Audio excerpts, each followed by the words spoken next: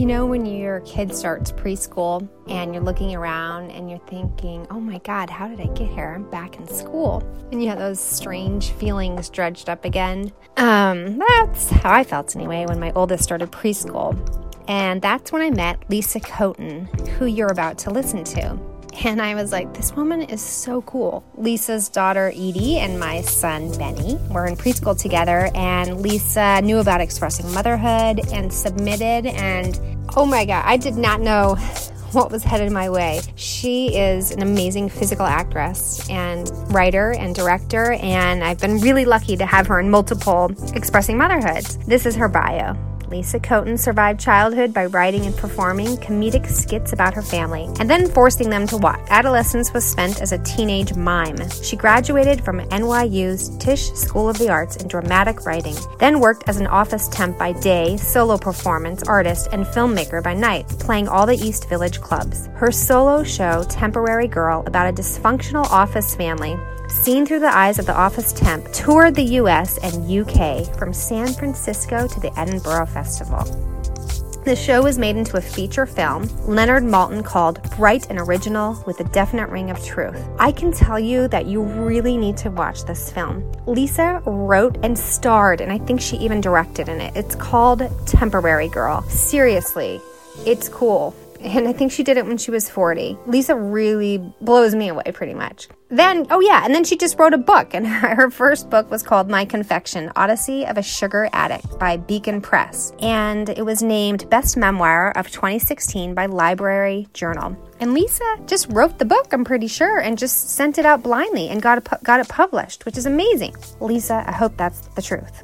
You can correct me if not. Lisa is proud to be included in the February 2018 Vanity Fair Hollywood edition for having participated in the historical 2002 Women's Filmmakers Summit. She is currently writing a novel about a woman terrified of becoming a mom. Her website is lisakotin.com, and you can find her on Twitter at Lisa Kotin. Without further ado, here is Lisa Kotin and her performance in Expressing Motherhood.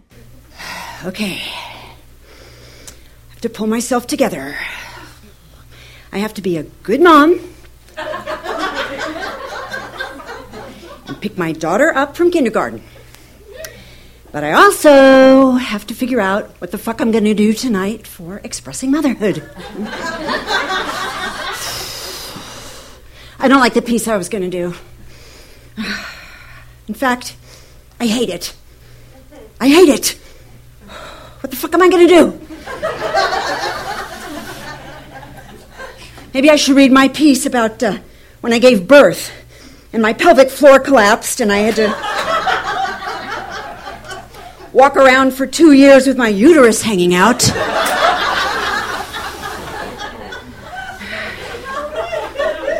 Too grisly. Okay, how about a piece when my mom died and my sisters and I washed her body and then we waited for the undertakers and then they took her away in that maroon-colored body bag and it actually matched the maroon-colored minivan that they put her in, and I kind of thought my mom would have appreciated that. Too morbid. Oof. All right, how about when I told the fertility doctor that I wasn't sure about being a writer and having kids, because I was afraid that, having kids would take away my writing time. And so she goes, what's the difference between a 10-inch pepperoni cheese pizza and a writer? And I said, I don't know. What's the difference between a 10-inch pepperoni cheese pizza and a writer? And she goes, a 10-inch pepperoni cheese pizza can feed a family of 4.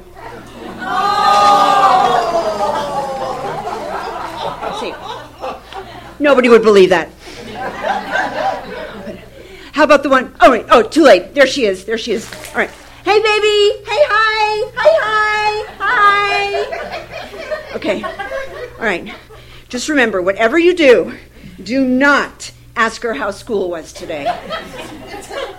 Do not ask. Too much pressure. Just let her be.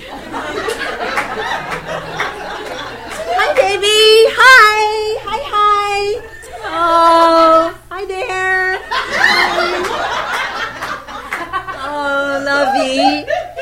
Y'all buckled in? Okay. Let's go. So,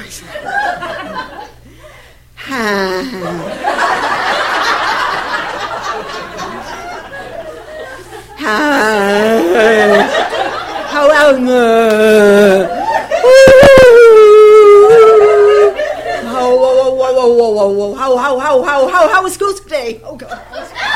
School today. Oh, you don't want to talk about it? Oh, that's okay. That's all right, sweetie. That's all right. It's fine. But on a scale of 1 to 10, 1 being the worst, 10 being the best, really?